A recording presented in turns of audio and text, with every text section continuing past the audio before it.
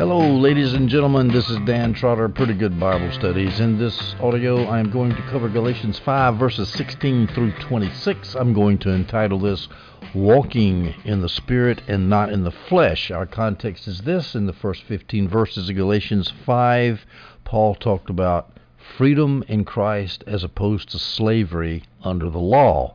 So we will continue now, starting in verse 16, Galatians 5. I say then, walk by the Spirit, and you will not carry out the desire of the flesh. Now, when he says, I say then, he's referring back to verse 13. Galatians 5:13 says this, For you were called to be free, brothers, only don't use this freedom as an opportunity for the flesh, but serve one another through love. Then verse 16, I say then, walk by the Spirit, and you will not carry out the desire of the flesh. So in verse 13 he says, to guard against antinomianism, you're free, but don't use your freedom to carry out the desire of the flesh. And then he says in verse 16, how do you not carry out the desire of the flesh? You walk by the Spirit. Now, walking by the Spirit, by the way, is the same thing as living by the Spirit. In fact, NIV translates walk as live by the Spirit.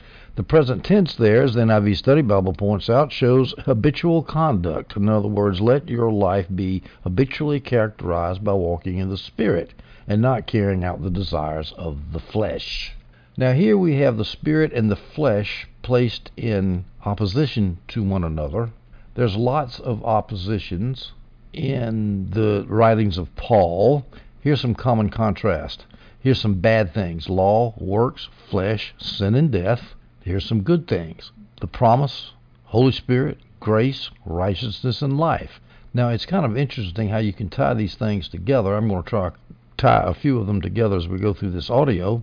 But the good thing, the promise, is opposed to law and works, as we've seen in previous chapters in Galatians. Law on one hand, promise on the other. That's the promise to Abraham, which is exercised by faith and not according to works. Then we have the Holy Spirit, which is opposed to the works of the flesh, and that we have that here in verse 16 I just read. I say then, walk by the Spirit, and you will not carry out the desire of the flesh. So there you have Holy Spirit opposed to flesh. Then we have grace as opposed to law. Galatians 6:14, for you are not under law, but you are under grace. Let me read that verse to you completely. Romans 6:14, for sin will not rule over you because you are not under law, but under grace. So there you have law and grace contrasted with each other. And then we have righteousness and life, which is opposed to sin and death. And all of those contrasts can be summarized up this way: law, no; grace, yes. Law and grace, fundamental problem of the Scripture. You solve that problem, plus the problem of money and the problem of how to deal with the opposite sex, and you have 99.99% of all your problems taken care of in this life. Well, now let's look at some scriptures that illustrate Galatians 5:16, the opposition of the Spirit and the flesh. Galatians 5:25. Which we'll get to in just a minute. Since we live by the Spirit, we must also follow the Spirit. Romans 8:2-4, because the Spirit's law of life in Christ Jesus has set you free from the law of sin and death. So there you have the Spirit, life in Christ Jesus, the good, contrasted with sin and death. And when he says law of sin and death, he means the Mosaic law. Verse 3 in Romans 8, what the law could not do since it was limited by the flesh. There you have law and flesh hooked together, two bad things hooked together. The law was limited by the flesh. God did what the law couldn't do because it was limited by the flesh. God did. He condemned sin in the flesh by sending his own Son in flesh like ours under sin's dominion, under sin's domain, and as a sin offering, in order that the law's requirement would be accomplished in us who do not walk according to the flesh, but according to the Spirit.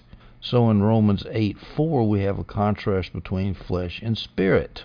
In Galatians 5:16, our verse, we have a contrast of flesh and spirit. Let me read Galatians 5:16 again. I say then, walk by the Spirit, and you will not carry out the desire of the flesh. So that's a fundamental contradiction in the Word of God, the contrast between flesh and spirit.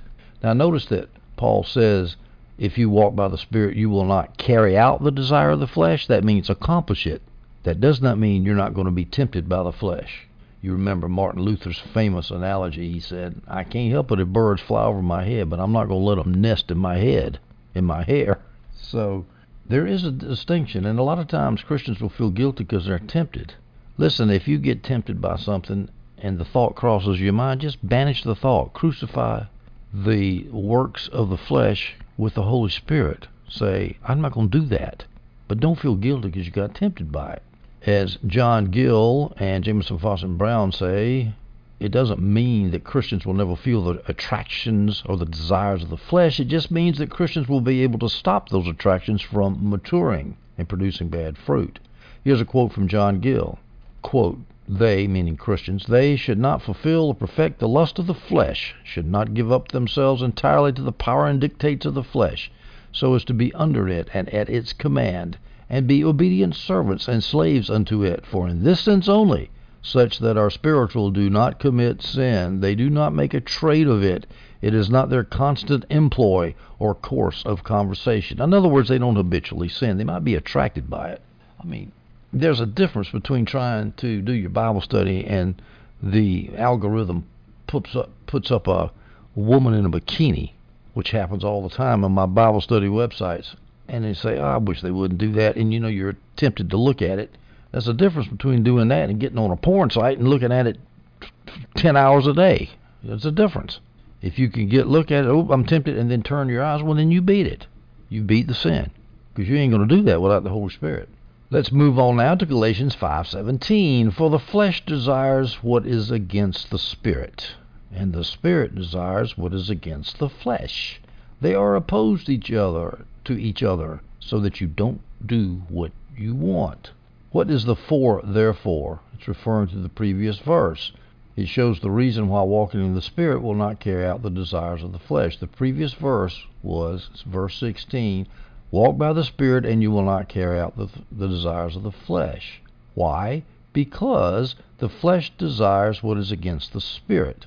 So that means if you want to avoid the flesh, you're going to have to walk in the Spirit. And the Spirit desires what is against the flesh. They're opposed to each other. So that opposition is repeated from verse 16. Flesh and Spirit are opposed to each other. The NIV has in conflict with each other, which makes it sound more like a war than my Holman Christian Study Bible translation does. Opposed Christian Study Bible and in conflict with NIV. So I like NIV a little bit better. It shows that war that's going on. Now this is a good thing to remember when you try to keep the law with your flesh. I'm going to be a good little boy. I'm not going to look at naked women. I'm not going to be jealous of somebody who's making more money than me or whatever. I'm not going to be angry at this person.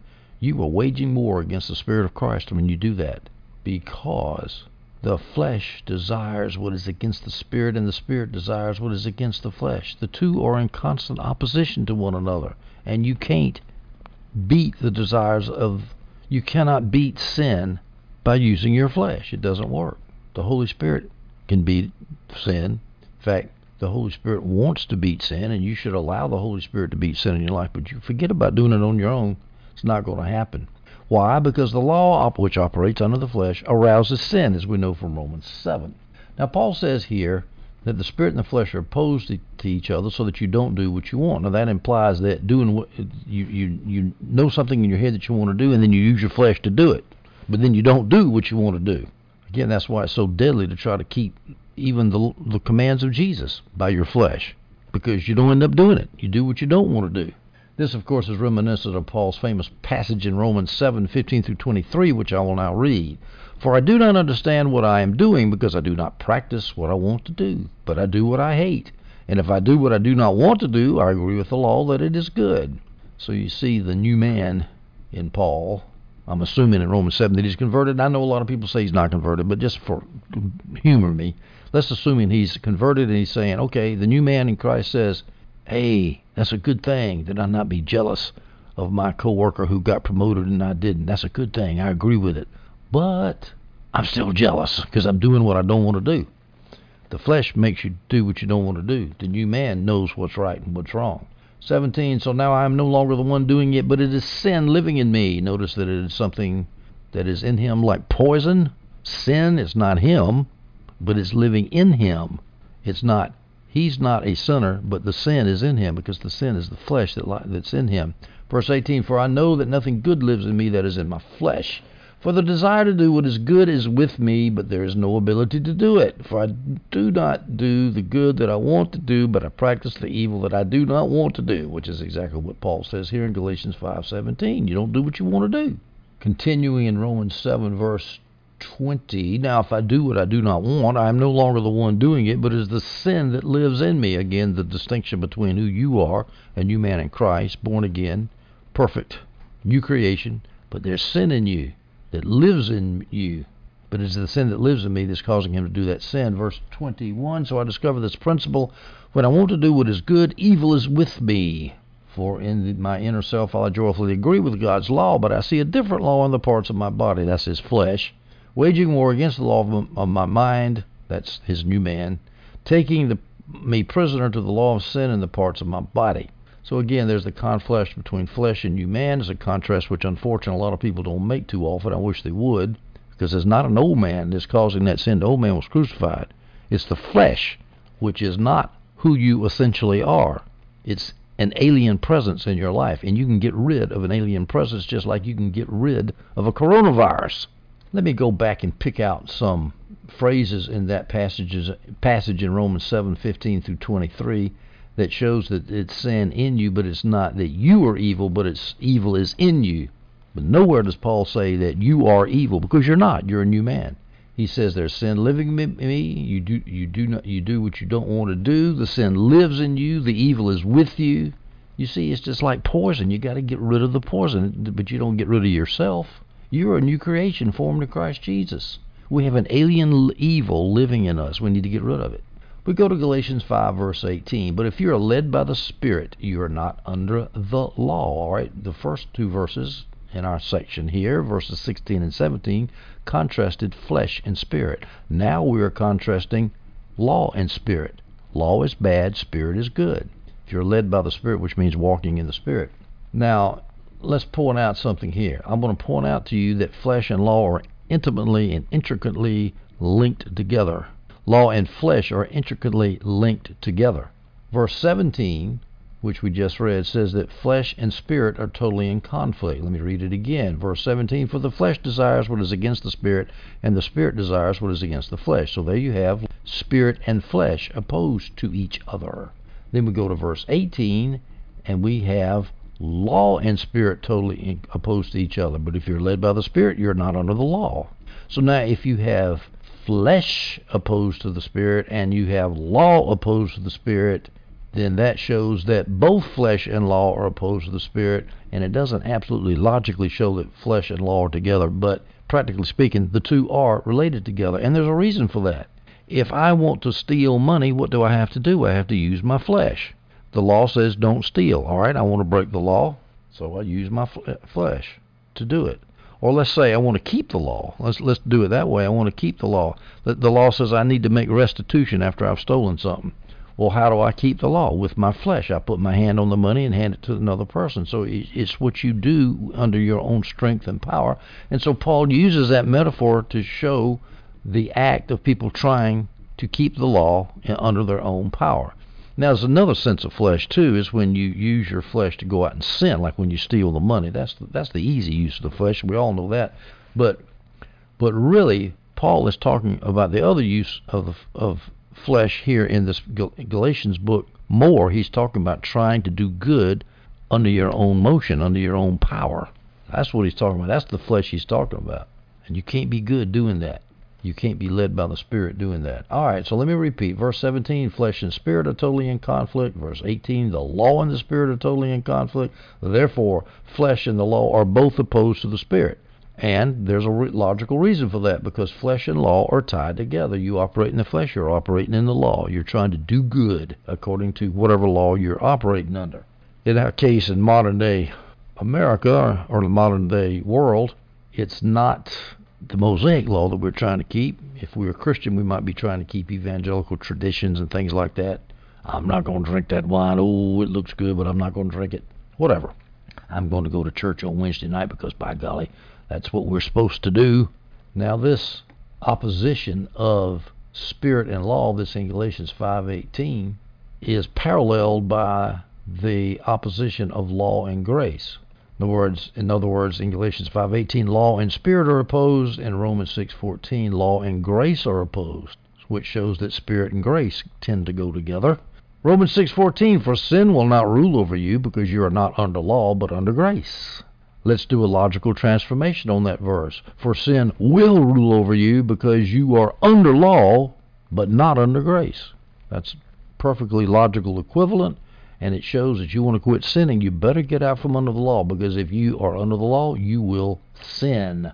Paul says in Galatians 5:18, if you are led by the Spirit, you're not under the law. He says in Romans 8:14, all those led by God's Spirit are God's sons. So you want to be a son, you're not under the law.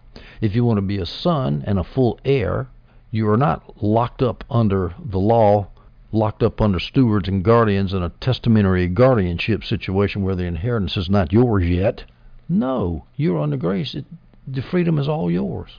All the grace, everything is yours.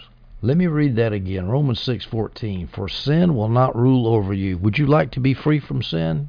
Well, sin will not rule over you because you are not under law, but under grace. But if you want sin to rule over you, it's because you are under law, but not under grace. You have a choice, law or grace. What's it going to be? Spirit or law? Spirit or flesh? Let me read another relevant scripture about the Holy Spirit. Romans 8:2, because the Spirit's law of life in Christ Jesus has set you free from the law of sin and death. So they're keeping the law, the Mosaic law, as Paul is telling these Judaizers in the Galatian churches not to do. That Mosaic law leads to what? Sin and death. But life in Christ Jesus, the Spirit's law, which again, law there is used in an ironic sense because there is no law of the Spirit, but life in the Holy Spirit in Christ Jesus has set you free. So there's another contrast, freedom and slavery. But at any rate, in Romans 8:2, we have opposition of spirit and we have the opposition of law. That's just like in Galatians 5:18. But if you're led by the Spirit, you're not under the law. There's the fundamental conflict between law and spirit in Galatians 5:18 and also in Romans 8:2. We go now to Galatians 5:19 through 21. Now the works of the flesh are obvious: sexual immorality, moral impurity, promiscuity, idolatry, sorcery, hatreds, strife, jealousy, outburst of anger, selfish ambitions, dissensions, factions, envy, drunkenness, carousing, and anything similar. I tell you about these things in advance, as I told you before, that those who practice such things will not inherit the kingdom of God. Now, why is he talking about flesh here? Because he's talking about law. He's opposed to the Judaizers, as I've said. Flesh and law are together, and what he's saying is, hey, you want to do all these terrible stuff? Get under the law, and then you'll do the works of the flesh, and this is what you're going to end up like. Now, why would you want to do that? Now, Paul has other list of vices too. Their standard list. If you think about it, all the stuff that I just read is the same stuff that people do today. People are people. So it doesn't matter what epoch, what era, what time.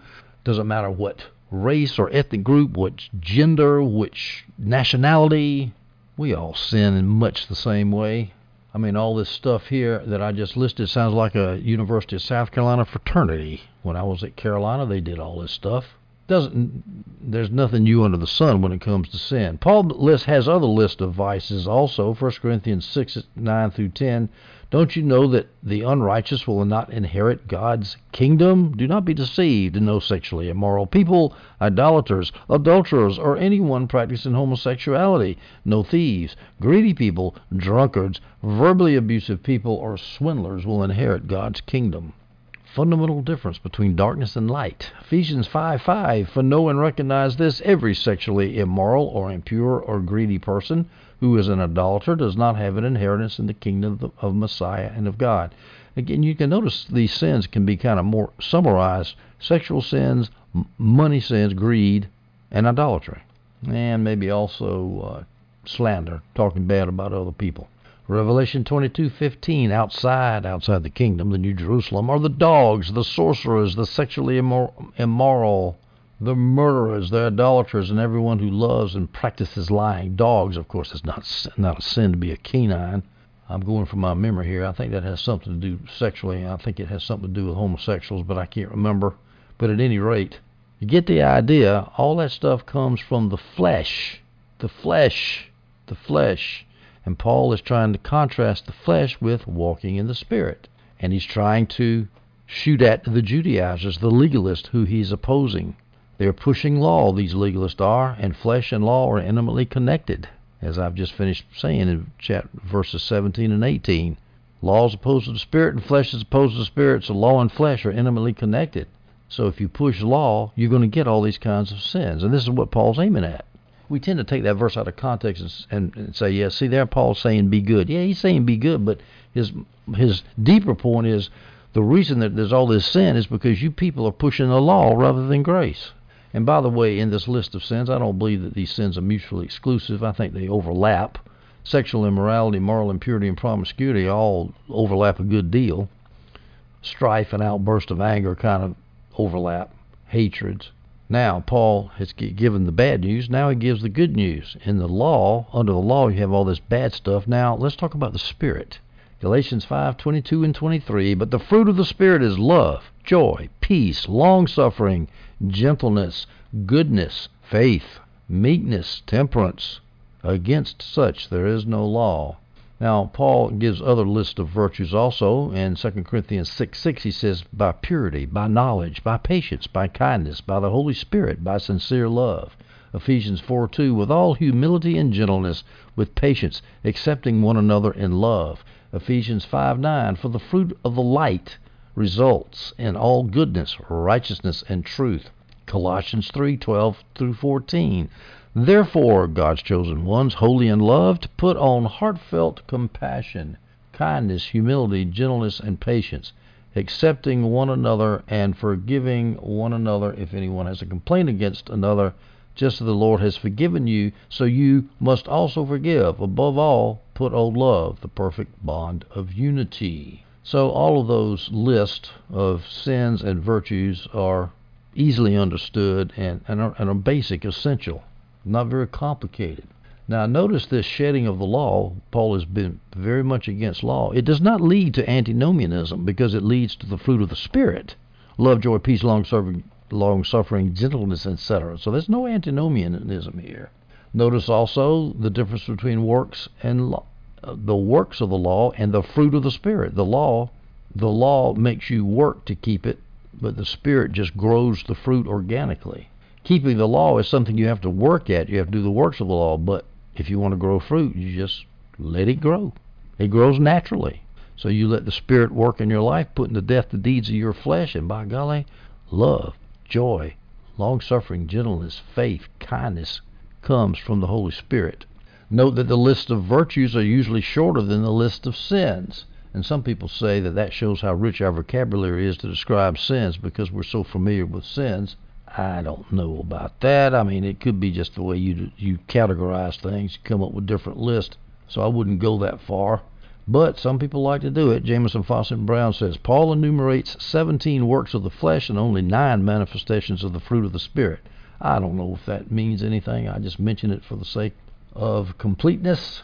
The NIV Study Bible here says, this verse shows that Christian character comes through the Holy Spirit and not by law keeping. Well, of course.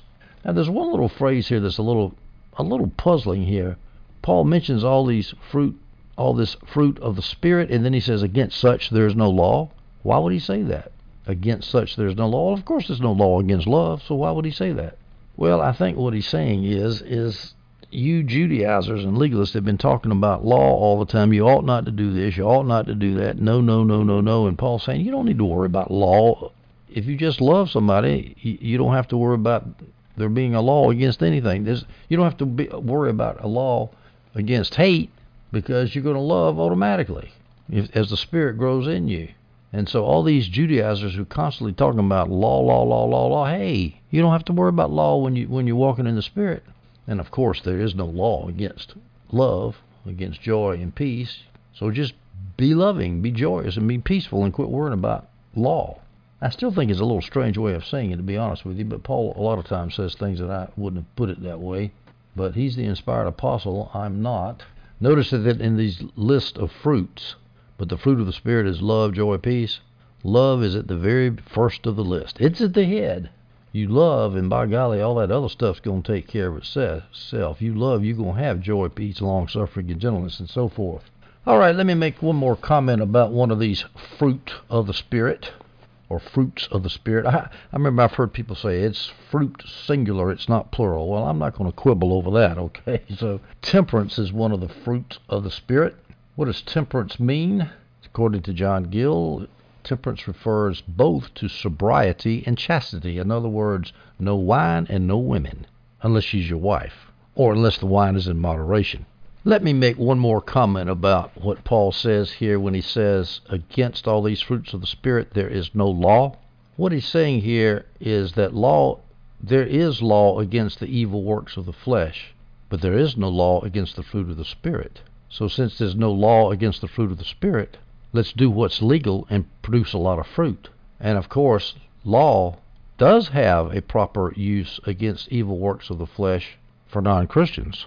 1 Timothy 1:9 through 10, we know that law is not meant for a righteous person. See, non-Christians. Remember I said non-Christians. Law is not meant for a righteous person, i.e. Christians, but for the lawless and rebellious, for the ungodly and sinful, for the unholy and irreverent, for those who kill their father and mothers, for murderers, for the sexually immoral and homosexuals, for kidnappers, liars, perjurers, and for whatever else is contrary to the sound teaching.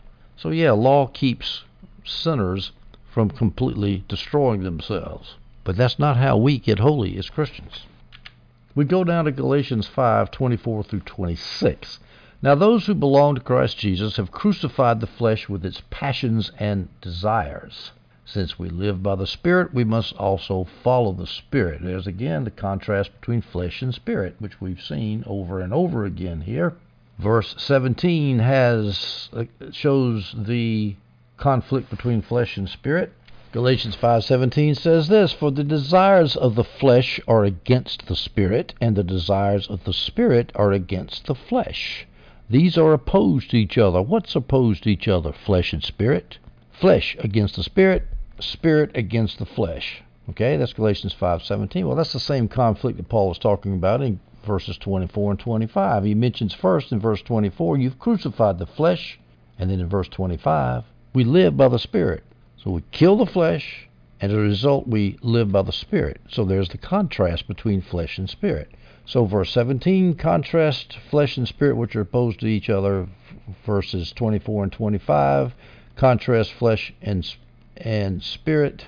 They're opposed to each other. And going back to verse 18 in Galatians 5:18, but if you're led by the Spirit, you're not under the law. There's a contrast between the law and the Spirit. So both flesh and law are opposed to spirit. That means flesh and law go to each other. You try to keep the law with your flesh, you're not being led by the Spirit. And if you're not being led by the Spirit, you're going to sin and you're going to die. You're going to be slaves to your passions and desires. And then Paul says in 26, we must not become conceited, provoking one another and envying one another. Here's another thing that's going to happen when you get up under the law and you cannot crucify your passions and desires because you're not living under the Spirit, but according to the law, like these Judaizers want you to live. You know what's going to happen to you guys? You're going to get conceited. I'm keeping the law better than you are. You're going to provoke one another. You need to be doing this, brother. You're a sinner because you're not doing this, brother. Envying one another. Oh, gee. He did such a good job in keeping the law. I wish I could do it. Legalism is death, death, death. Stay away from it. Do not play with it. Get rid of it like you would get rid of a loaded pistol aimed at your temple. Now, notice Paul says that we must not become. He is not saying that the Galatians had already done that, but he's saying they're tempted by it because of those Judaizers. So they're liable to end up in trouble. He's just warning them. He's not condemning them for something they've already done. Ladies and gentlemen, I have now finished Galatians 5, verses 16 through 26, which is talking about walking in the Spirit and not by the flesh. We will finish up Galatians in our next audio when we take up chapter 6. In chapter 6, Paul will talk about bearing one another's burdens as Christians. I hope you stay tuned for that audio, and I hope you enjoyed this one.